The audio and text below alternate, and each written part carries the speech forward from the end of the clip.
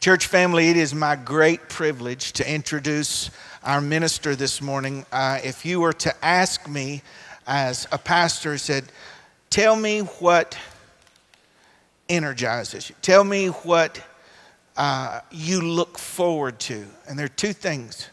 I love preaching and I love mentoring young men in the faith that God's hand is on their life. I didn't say I was qualified to do it. I said, I loved it. It just energizes me. And early on, I've known Jason ever since he was a little boy, but early on in his walk with the Lord, I think it's been a couple years now, where as an adult he surrendered his life to Jesus Christ. It was evident. If you had the discernment of a freshwater trout, you could tell that not only God's Spirit was in him, but God's hand was on him. And he is very cerebral. Unlike your pastor, he has a very high IQ, and we'll get to talking about the Bible and stuff. And see, what you don't know is every time I wow you, that's something he's told me. And I'll get up and I'll say, I was thinking the other day, and I'll spout off something. And I'm saying that to loosen him up because I don't want him to be nervous, but this is his first opportunity on Sunday morning. He's been co-teaching with me on Sunday night, and we're not building him up, but the Bible tells us to honor those, okay, whom honors due. And because he is called, we recognize that office, and we just celebrate him today as he brings the word. Is your heart open this morning? Yeah. Y'all, this is my friend and my brother, Jason Braddock.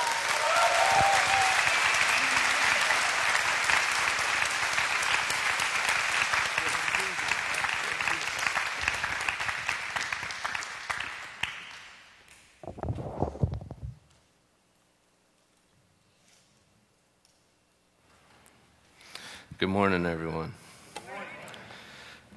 So, if you didn't know that I was preaching this morning, I didn't either until Wednesday morning when Pastor John called me. So I'm coming out of a service call, and I pick up the phone like, oh, my brother, Pastor John, how you doing? We start talking for a few minutes, and then he dropped a daisy cutter in my living room. He says, you want to preach Sunday morning? I was like, is this ringing in my ears, the tinnitus, or did I just get really nervous? So I did what all good Christians do. I said, Pastor, I'm going to pray about that and call you back. So I got off the phone, and I was immediately filled with a spirit of peace and a spirit of confirmation that I was to do it.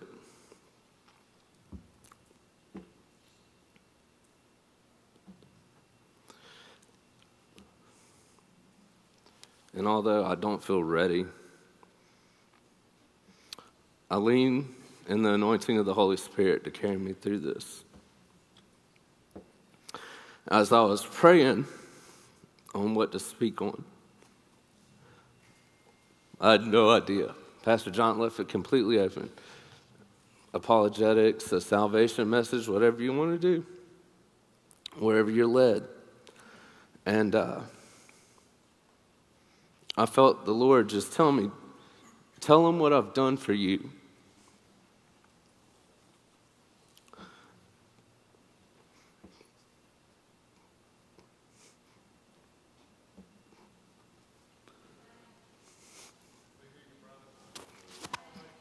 Share your story. Tell them what only God can do. Only God. If you're taking notes, just write that down. Only God, ... You can fill that in with your personal story. You can fill that in with some of what I'll share with you today. It is only God. Do not be afraid to stand on that. We're in a culture today where any exclusivity is immoral, it's unjust, and we shy away from saying, well, this is the only way, because some say it makes us prideful and arrogant. It makes us humble. So the exclusivity of Christ is not in who it is available to. It is in the path to salvation. And only God can do the things that he does. Only God can restore the way he restores. Only God can heal the way he heals. Only God can justify us and redeem us. Most importantly, it's only through Christ Jesus that we are eternally saved. In Acts 4:12, we're told salvation is found in no one else, for there is no other name under heaven given to mankind by which we must be saved. And that is what I mean when I say only God can. So I know this is a little rocky introduction. And I also want to take time to encourage everyone here that's standing in the gap for someone. For the years that I ran away, my mom stood in the gap for me.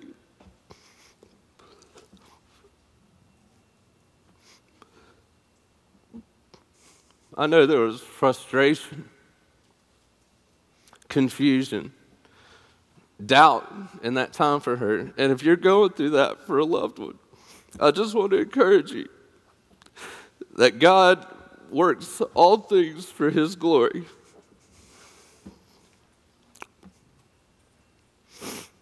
So there's my intro. Welcome to Christ Chapel.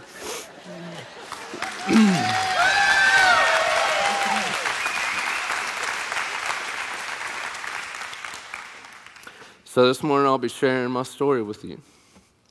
I'm going to take a moment to pray for myself. And I ask that you pray for me too. Father, I submit myself to you this morning, Lord. I ask that you'll just use me to share your light and your love. That your message will come through clear, that you'll anoint me to speak it clearly, and you'll anoint those here to receive it.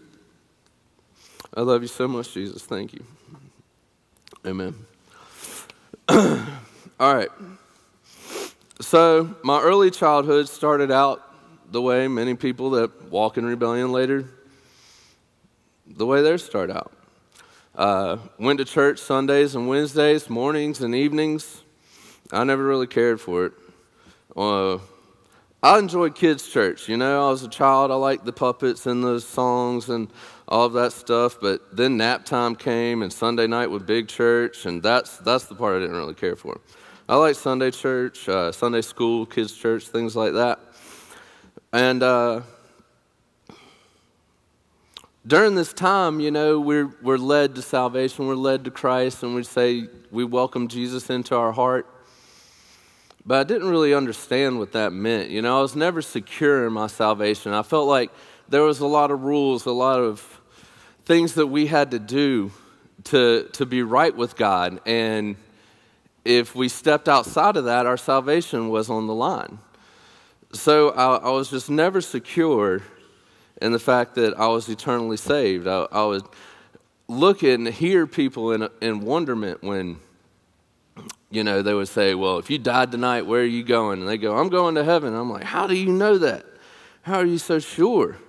You know, I feel like there might be something that I haven't done right. And so I didn't understand some very important points. And that kept me derailed for a long time. I thought it was all works-based. You know, if we don't obey these rules, then we've sacrificed salvation. I also, at the same time, knew that my flesh was so hungry to experience the world. And I didn't know how to deal with that. I didn't know how to deal with the fact that I was so heavily tempted by sin, even as a child. Lust of the eye, and my mind would wander in places that were not healthy, and I wouldn't know how to deal with all of that. So in those times, have I lost salvation? I felt like I could never be sure that I was saved. So I was, you know, biblically knowledgeable. I was on the junior Bible quiz team, you know, I did well in that. I knew a lot of Bible. But there was information and revelation, as we've heard Pastor John talk about. I had no revelation in that. I had the information, I could regurgitate it, but it hadn't been made real for me. I really hadn't had that revelation. So when I was 12, my parents, they had ended up divorced, as the story goes. And my mom and my sister and I, we moved to Florida. But before the divorce, I saw, and before I go here, I want you to hear my heart. I love my dad. We are good.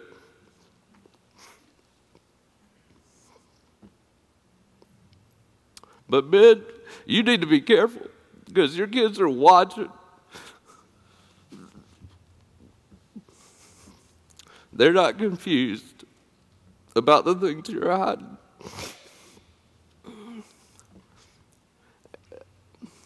And they may go way further down that road than you ever did.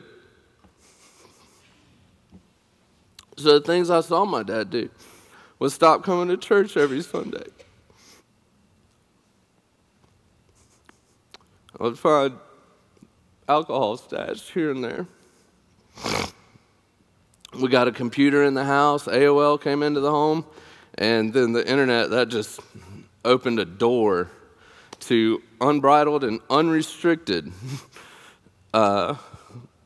wealth of perversion and temptation. And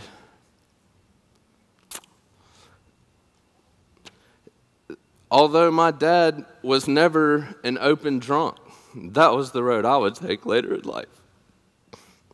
I would speak against those things with my mom because I knew that was right, but in my heart I knew I couldn't wait to try alcohol, to smoke cigarettes, to get out and experience the world.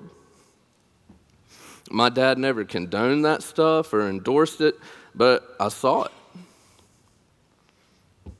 Men, if your father's here today, if you plan on becoming a father, your kids are watching. You're the priest of the home, and they will follow your example, good or bad.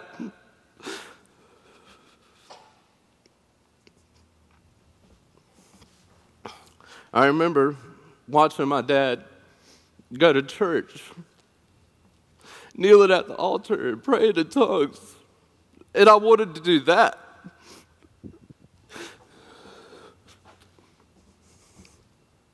And then I saw other examples, and I wanted to do that. Your children will follow your example. Take that seriously. In my early teens, I stayed part of a youth group, but the lust of my flesh and eyes, they continued to grow. I didn't know how to deal with it, who to talk to. If I go and talk to somebody about this, I'm a sinner, right? You know, I'm not who this person I've built myself to be representative of in the church. You know, I was like a little youth leader. I was involved in a small core group. I went out and handed out tracts and did sidewalk Sunday school and stuff. And if I admitted weakness in myself or this struggle in myself, then I must not be this other person. There has to be one or the other, because we read in the Bible where light and dark, they don't exist at the same time. What I failed to understand is that we all have a struggle to walk out. We're all going to be tempted. I was delivered from the power of temptation and sin, but I was not delivered from the pull, and that was never made clear to me. I never understood that. So later, the youth group I was a part of went through some leadership changes. Some of the old leadership left the church, and some openly rejected God. Just told us, God's not cool anymore. I'm going to live my life like this. And they immediately went into a lifestyle of open rebellion where they engaged in many sinful things that they had spoken against. I moved into a new home around this time. I met a young man across the street, and he was not rooted in church. His family wasn't rooted in church. And where I had seen a little alcohol in the cabinet tucked away in my house, or I'd seen my dad smoke some cigarettes, his dad was an open alcoholic and didn't care if we brought weed home from school, he would smoke it with us.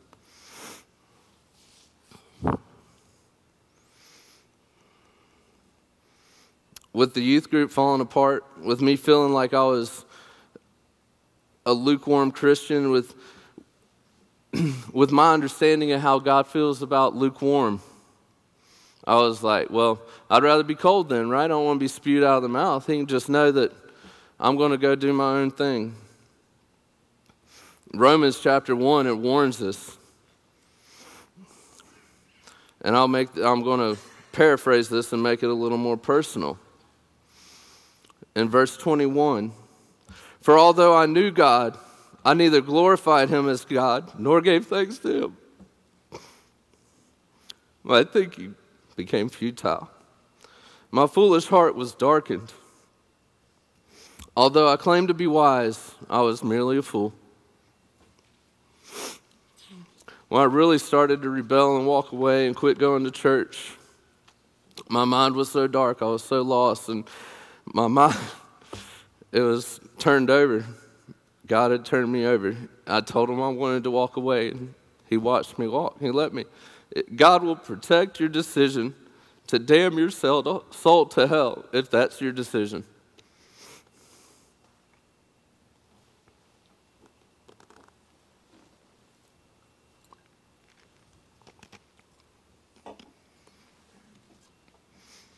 I was so lost and with such a depraved mind that the first time I smoked weed, I tore the note page out of the back of my Bible to roll it. Continuing in Romans 1, again, I'll make this personal. Verse 28. Furthermore, just as they did not think it worthwhile to retain the knowledge of God, God gave me over to my depraved mind, so that I would do what ought not to be done. I had become filled with every kind of wickedness, evil, greed, and depravity. I was full of envy, murder, strife, deceit, and malice. I was a gossip, a slanderer, a God-hater. That's strong right there, God-hater.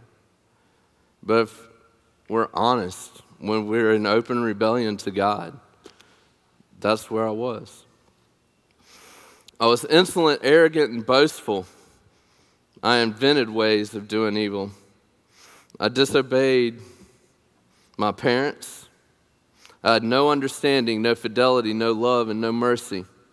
Although I knew God's righteous decree that those who do such things deserve death, I not only continued to do these things, I approved of those that did them.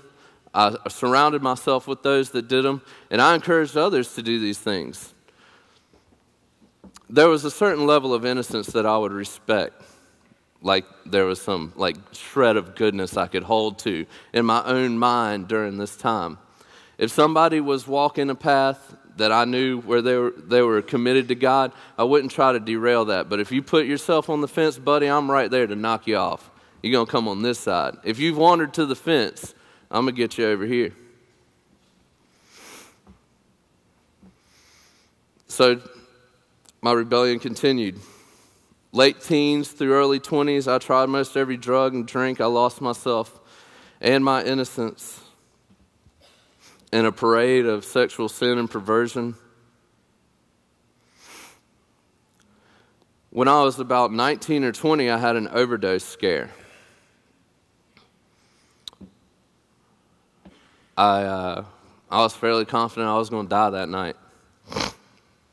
I went home to where my mom was, my mom's house, and I walked in, and I told her, I told her what I'd been doing, and I told her I might die tonight.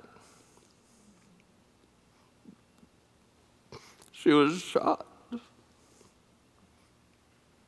I was good at hiding the things I'd been doing for so many years. And I knew I should respect my mom and respect her house. So I kept most of it out of the house. And I did things, and I'd come home and go to my room and lock myself in and go to sleep when I felt like I couldn't be around her. I deceived her for years.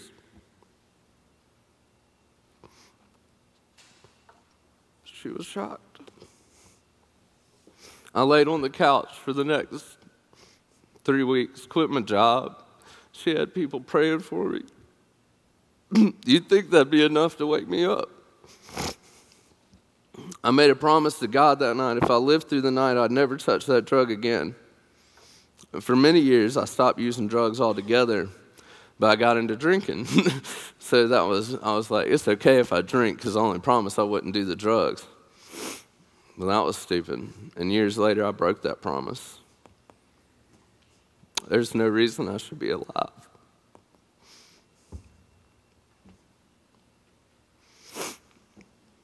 During my time in the world, I found that there are many that will betray you, they'll hurt you, undermine you. They'll do anything in their power, not only to hold you back, but to make sure that you become so buried in guilt and sin and shame that you convince yourself that there's no salvation for you. And despite all of this, I became so confident in my own ability to provide for myself, to overcome in my own strength. Any financial losses I suffered, I could hustle and recover. I was strong. I was determined. I could work 2 or 3 jobs if I had to. I could succeed without help or handouts. I was independent. I got so full of myself that I knew that I could handle any problem that came my way. I'd been knocked off my block so many times that there's no way you can floor me and keep me down. I could navigate this world without the help of anyone.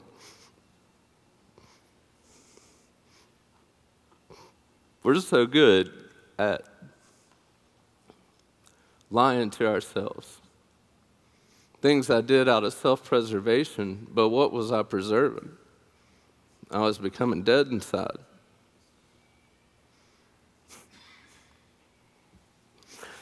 When I was about 21, I returned to church for a couple months. And during this time, without the revelation that God's grace was sufficient, the devil was able to convince me that I was not good enough. He was right. We're not good enough. Grace is a free gift to us. It is scandalous that we can receive it. It's against all odds that I can stand here and talk to you this morning.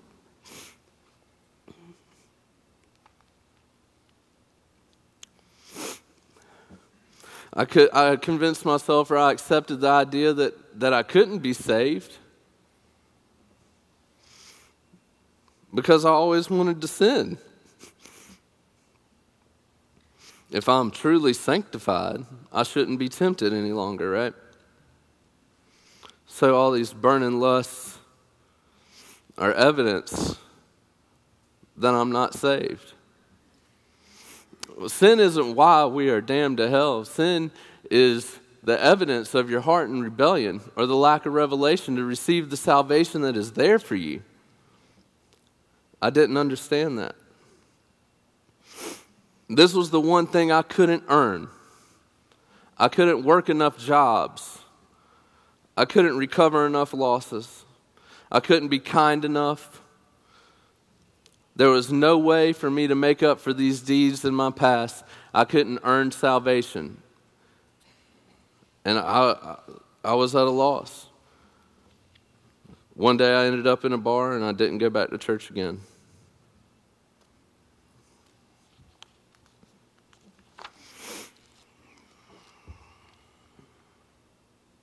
I bought into so many lies.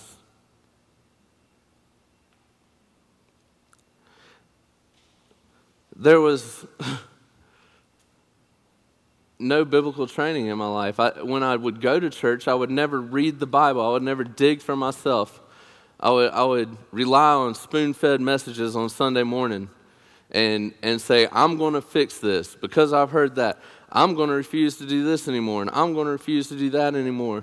And when I would stumble, it was evidence that I was still lost in the world.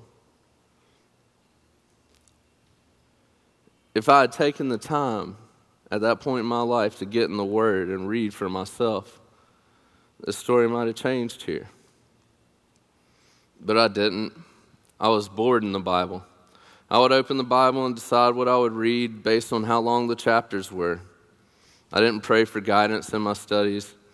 I would read, begin to read, become anxious, brush through it, shut my Bible, and I did my good Christian thing today. I've read my Bible. I'm in the Word. I'm doing the right things.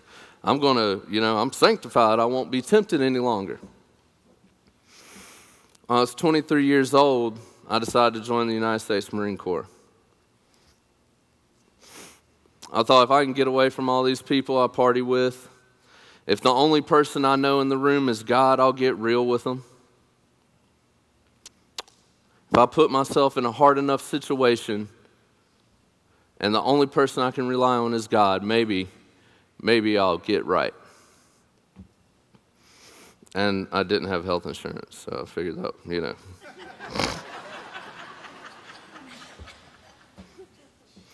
I was so wrong. As soon as I got to boot camp, I made some friends. It wasn't hard. We were the only people we could talk to.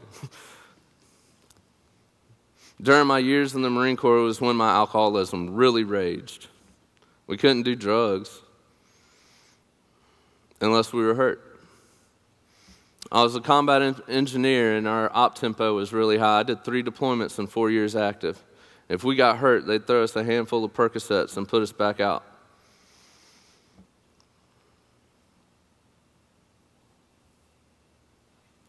That led down a dark road. The thing I didn't understand was the problem wasn't my environment. It was never my environment. It was my heart. That's where the problem was. I thought if I get away from these people, if I move from here to here, if I close in my circle, I'll be able to get real with God. I was still trying to do it in my own strength, in my own understanding, in my own capacity. My rebellious heart destroyed me every time I tried to do it in my own strength. In Jeremiah 17:9, we see that the heart is deceitful above all things and beyond cure. Who can understand it?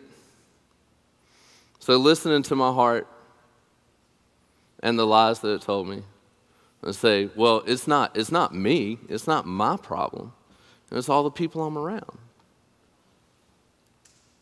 That was not the problem. I was the problem, but I had too much pride to admit that I was the problem because I had such an inflated view of myself. I was a good person. I'd work hard. I would do whatever I could to take care of my friends. While I was in the Marine Corps, I was deployed 3 times. I was exposed to combat.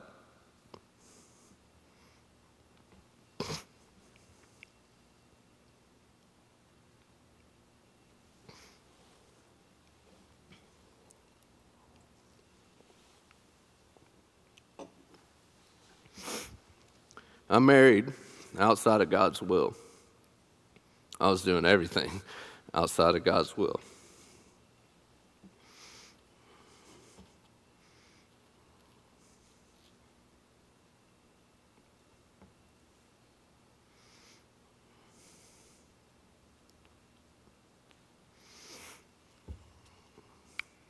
When I was released from active duty, I returned to Macon, Georgia. My mind was in a dark place. Very dark. I began to question the truths that I knew were foundational truths. I'd never doubted these truths before. One thing I was convinced of when I was raised in church is that the Bible was true, that Jesus was the only way, and that God is the one true God. I knew I wasn't living right, but I knew that was the only way home. I began to question these truths. Driving, that was the worst for me, driving when I was alone.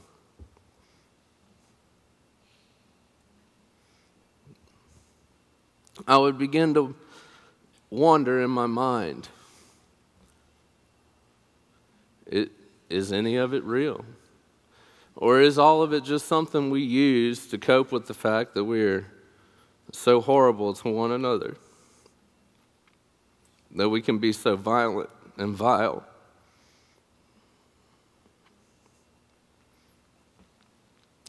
I felt like I was losing my grip on reality. It was scary.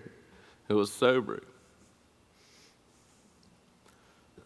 Because even in the midst of these attacks, this question, I was like,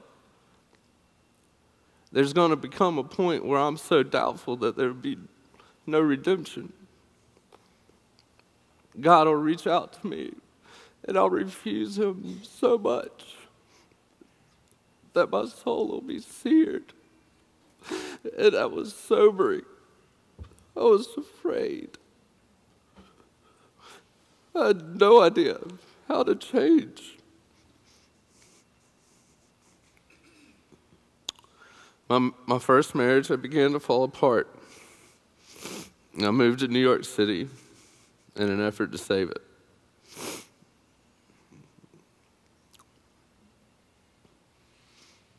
I was not a great husband.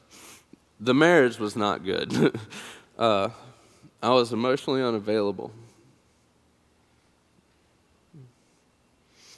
I was hiding substance abuse. I was drinking all the time. Not like I'll have a drink with dinner, like 5-day hangover.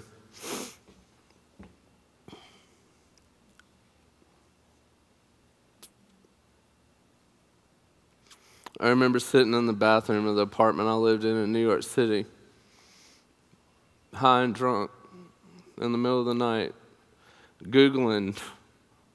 This is how depraved your mind will get. You will be lost. I Googled, why do I hate myself?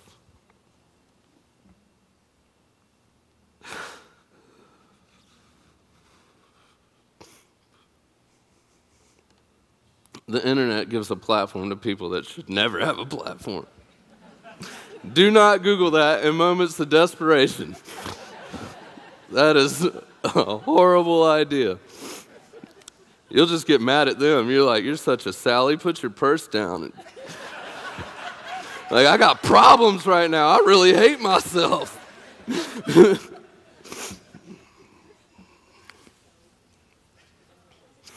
When there was no longer any hope of salvaging the relationship, I left New York City and I returned to Macon, Georgia. At 30 years old, as a Marine combat veteran who had owned his own home, who had been all over the world,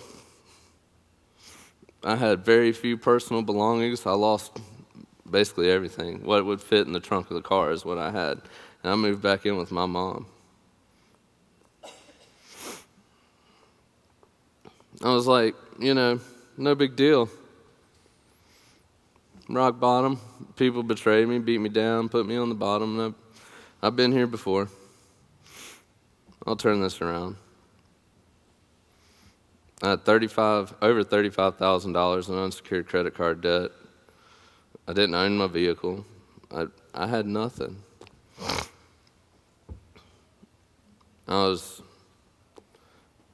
I just looked at it like, well, we'll recover. No big deal. Always have. I can count on me. And that's it.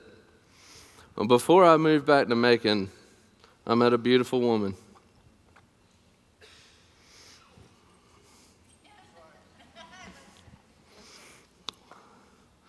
Her name is Amanda. She's my wife today.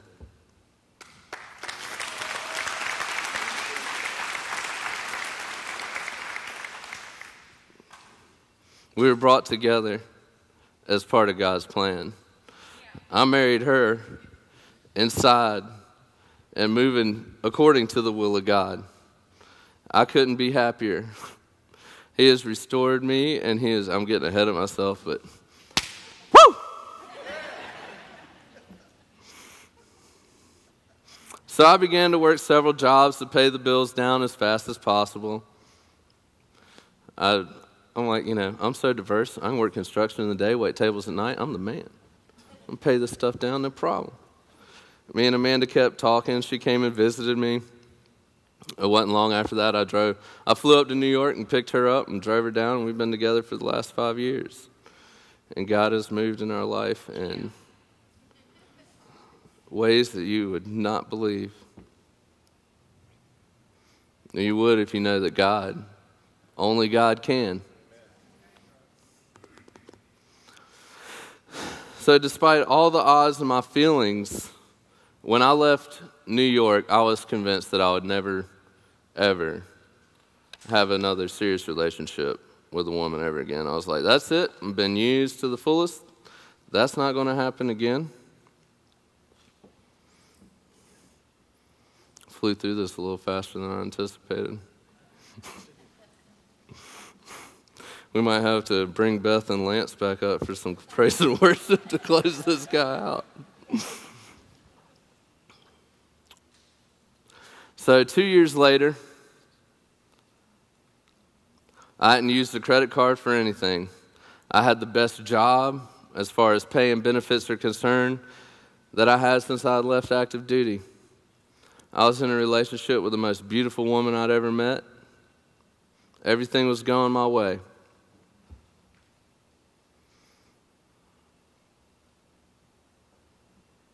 But my spirit was dead. I could not understand why, despite being situated better than I had been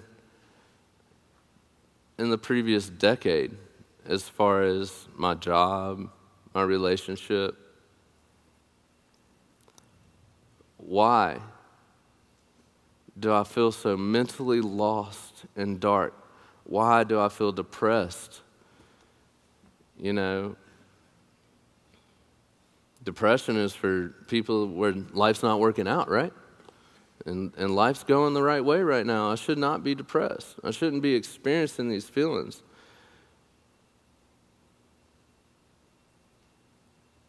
But I was. I felt like when I would get alone in the truck to drive places, I would become lost in the darkest labyrinth of my mind.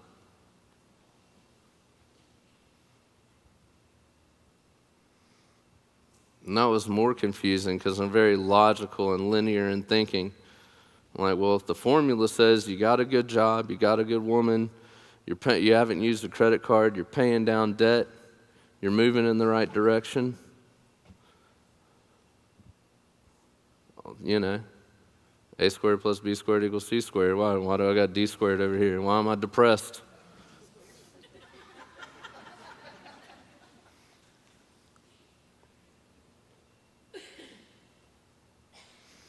And one day, as I was driving to Warner Robins to pick up my beautiful wife, because they teach you how to drive everywhere but New York City. That is not something you pick up living there.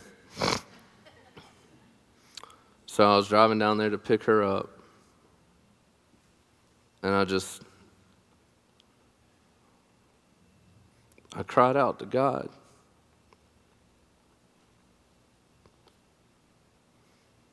I said, what can I do here? Why is this like this? So I need your help, God. I'm dying here.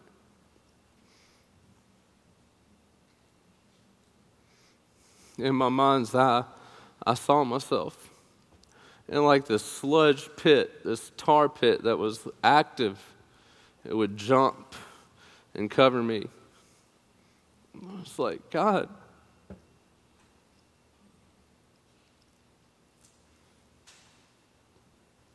and I saw two hands bathed in light reaching down towards me. In desperation, I reached out and grabbed the hands, and I'm being pulled up, and the tar is falling off. And I'm looking, and I said, but wait, God, we've tried this before. I can't do it. I let go of the hands. I crossed my arms over my chest. I said, you can't save me, man. I've tried. It doesn't work. And I just stared with a feeling of hurt and desperation as I sunk back down into this tar. The sin that was killing me.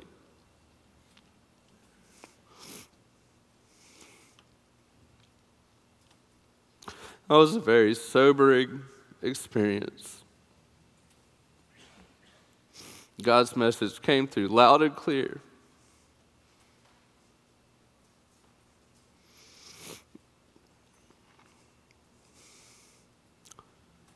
He was letting me know that the last exit was coming up. If I did not get off the road to destruction that I've been living on, I was going to die in my sins.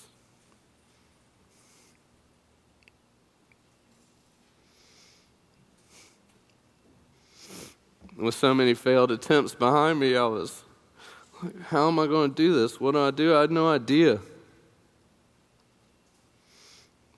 I felt incapable of walking a life that was narrow. I felt incapable of living a God-honoring life.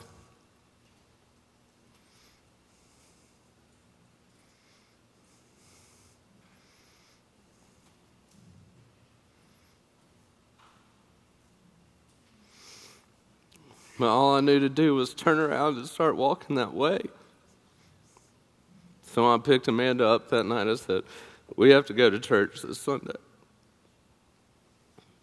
And she said, okay. She was supportive. She said, I feel like that would be good for you.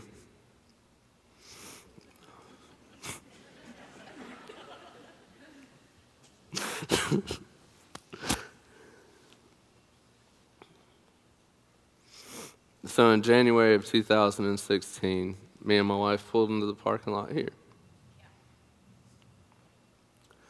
And we walked into the sanctuary here.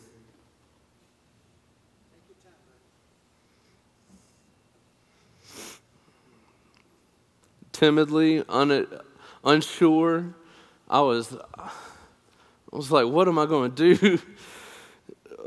Is the roof still on this place? We came in and we sat down and praise and worship went, and I stood there and I was like, I'm numb, God.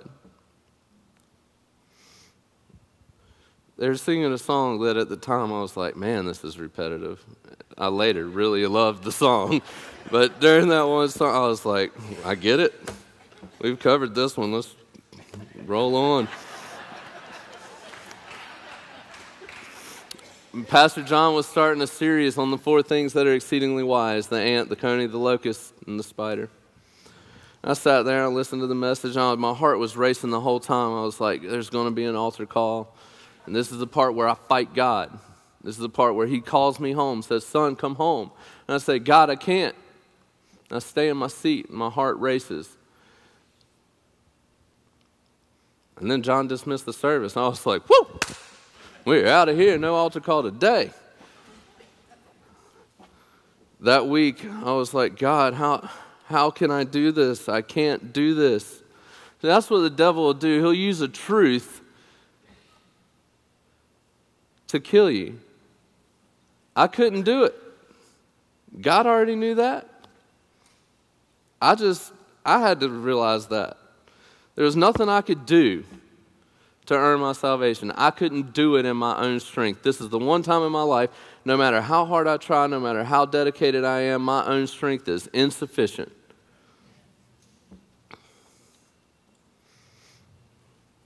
I was scared. I was like, God, I'm going to fail again. I can't put my hand to the plow and turn around. I can't be lukewarm.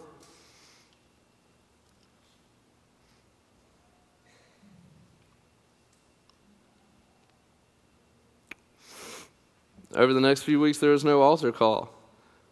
Then I was like, there's going to be an altar call soon. I walked in here one morning, I was like, there's an altar call today. I'm going to knock somebody over to get to the altar. I'm ready. That was the first Sunday that I was here, there was an altar call. I flew out of my seat, and I came down and I wept. I still didn't understand. I still had no idea how I was going to walk this out. All I knew is that I had to come here to the altar and surrender it to God. That's what I did know. The rest I had no idea. So I began a familiar dance where I'm coming to church and I'm trying to get closer to God, but I have no security in my salvation. And one day during praise and worship, I'm praying. I didn't know any of the songs. You know, I was like, y'all done changed it all up on me in the last 15 years. So I couldn't sing with any of the music. I just raised my hands and pray. I was like, God, I'm stuck here. Why don't I feel like I'm going to come to heaven to spend my life with you for eternity? And there in that moment, I got just like a promise. God just dropped it on me. He's like, you're coming to heaven and your wife is too. And from that moment on, I've been eternally secure in my salvation. Yeah.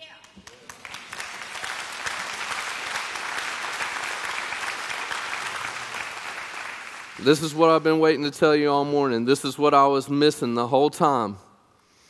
In Ephesians 2, verse 8, for it is by grace you have been saved through faith. And this is not from yourselves. It is the gift of God. And you don't have to feel worthy because you're not. You'll never feel worthy. That's a truth the devil will use to keep you away from your relationship with God and his plan for your life. It's not by works, so no one can boast. I might not have been a very boastful person on the outside, but all the things that I had accomplished in my life, I knew it inside. I knew what I had done, what I had been through, what I had survived, and what I had overcome in my own strength. Salvation doesn't work that way. We are God's handiwork, created in Christ Jesus to do good works, which God prepared in advance for us to do. So my message to you this morning is this. Only God can.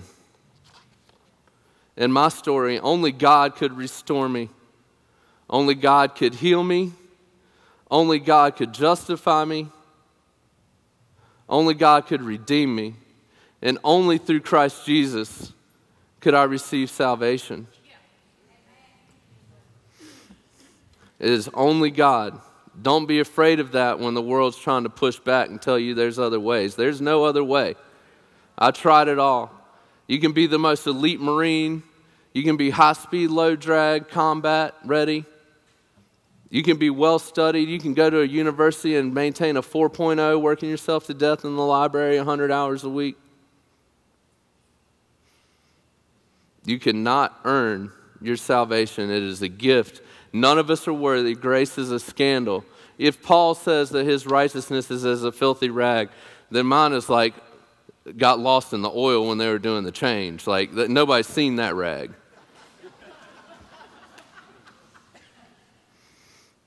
We're going to play a song here. And if there's anyone here today that just wants to get back where they've been with God, if they want to come home, if you just want to come spend time with God, the altar is open. And after this song is some prayer, I'll have Pastor John close us in prayer. So if y'all can kick that, that'd be great. It's time.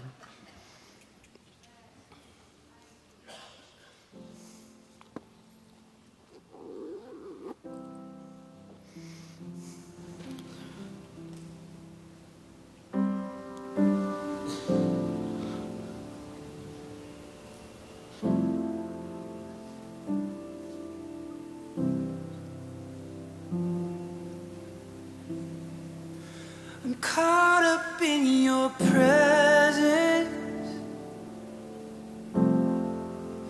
I just wanna sit here at your feet. I'm caught up in this whole moment.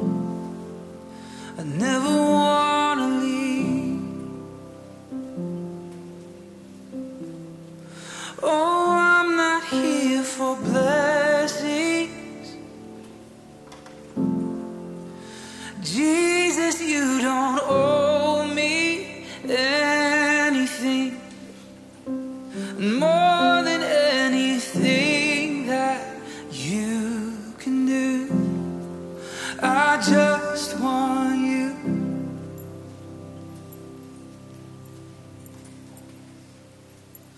I'm sorry when I've just gone through the motions. I'm sorry when I just sang another song. Take me back to where we started. I open up my heart to you.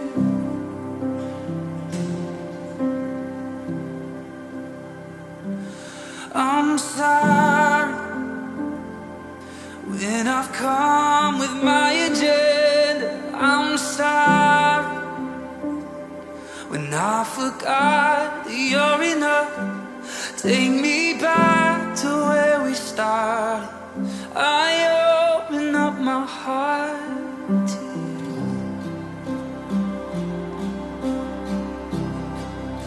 I'm caught up in your presence.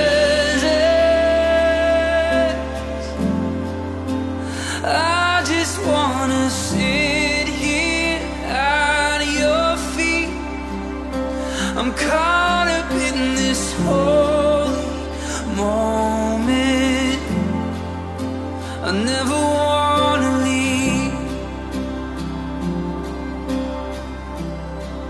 Oh, I'm not here for blessings. Jesus, you don't owe me anything, and more than anything that you can do. I just want you. Oh, I just want you, and nothing else, and nothing else, nothing else will do.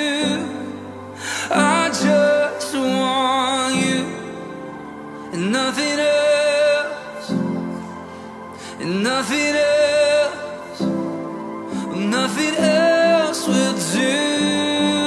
I just want you, and nothing else, and nothing else, nothing else will do. I just want you, and nothing else, and nothing else, Jesus, nothing else will do. I just want you, and nothing else, nothing else, oh, nothing else will do. I just want you, and nothing else, and nothing else, Jesus, nothing else will do.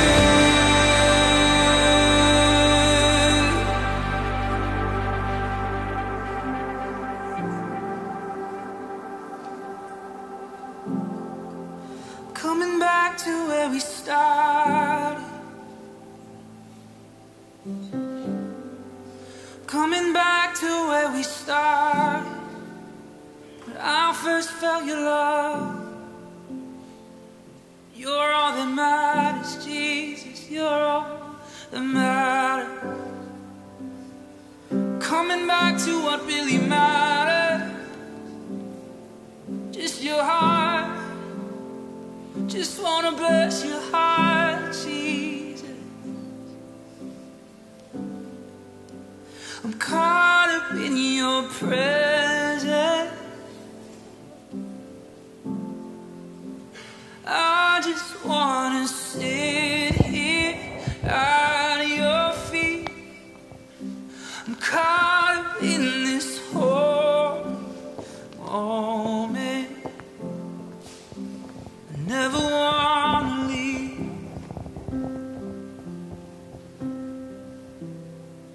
And oh, I'm not here for blessing. Jesus, you don't owe me anything. And more than anything that you can do, oh, I just want you.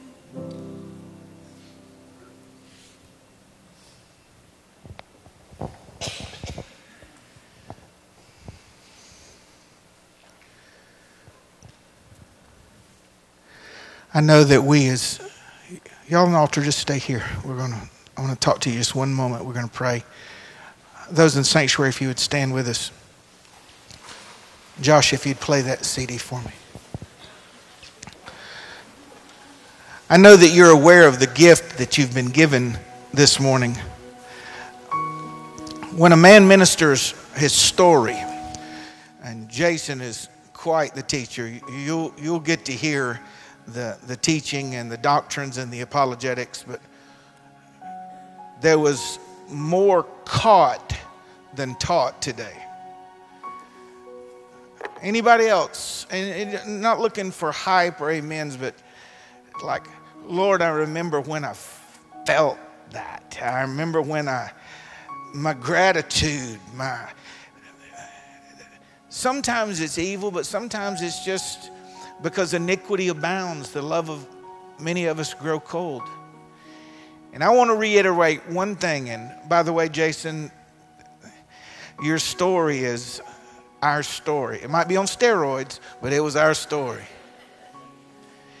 And I just want to make one appeal. Maybe it's not just for you, but it's for Jason to see too. Is there anybody that didn't come forward that these two words, if you looked it up in the dictionary, your picture would be here? Is, rescue me, oh God. If that's you, with every eye open, this is the Lord saying in the tar pit, these hands are available for you today. And if I can do it for Jason, and if I can do it for John, and I can do it for you, I'll do this for you. If that is in your heart, even if you've not prayed it, this is it. Come on, where are you? Where's the person that God scheduled for you to hear, not Pastor John, but Jason Braddock tell you the story of God's rescuing power? If that's you, come on, where are you? Come on. I can't do it exactly.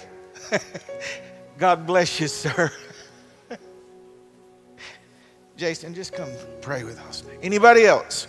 If that's in your heart this morning, rescue me, Lord. Rescue me. Well, while they pray, I want to encourage you, and then I want us to pray for us. There's none you can add, but, preachers add, I just want to remind you that it's not only God can save, but He saves. Only God can heal, and He heals. Only God can give you a turnaround and turn you around. Oh, I wish. See, nothing inspires me like hearing somebody preach. I'm ready for you to sit down so I can preach. But I want to tell you, I am the poster boy for restoration. Only God can restore and restores. Only God can do exceedingly, abundantly, above all you can ask or think, according to the power that already worketh in you. It's not under the hands of some shaking evangelist. It's not under some television preacher. That grace that redeemed you keeps you, heals you, restores you, sanctifies you, frees you, liberates you, puts you in your right mind. God's grace. Becca, God's grace. God's grace. Grace that's greater than your sins. It's greater than your idiosyncrasies. It's greater than your insecurities. It's greater than your history. It's greater than your heritage. It's greater. Well, you don't know. Greater. Greater. There was a man who lived in the tombs. And chains couldn't even hold him. And he lived naked in dead places. He lived in a cemetery, an island cemetery. He lived amongst dead things, totally naked, unashamed, and would stare at the moon and cut himself with rocks and scream like an animal. And Jesus went and visited him. And he ran to Jesus. The man in him ran to Jesus, but the demons in him that were driving him to destruction said, "What have we to do with you, Son of God? Have you come to torment us before the time?" And he said, "Stop it, hush. What is your name?" And he said, "Well, Legion, for we are many." The man's name wasn't Legion. The demons that lived inside of this man. Most commentators agree that the term legion at that day and time meant 5,000. So just if it meant that demons said to Jesus, "There are 5,000 of us living inside of this man." He said, "Not anymore." And with one word, cast them into a herd of pigs and ran them down a hill and, just freed him. And the next time you see Legion, he's clothed and in his right mind. That's the thing I want you to see.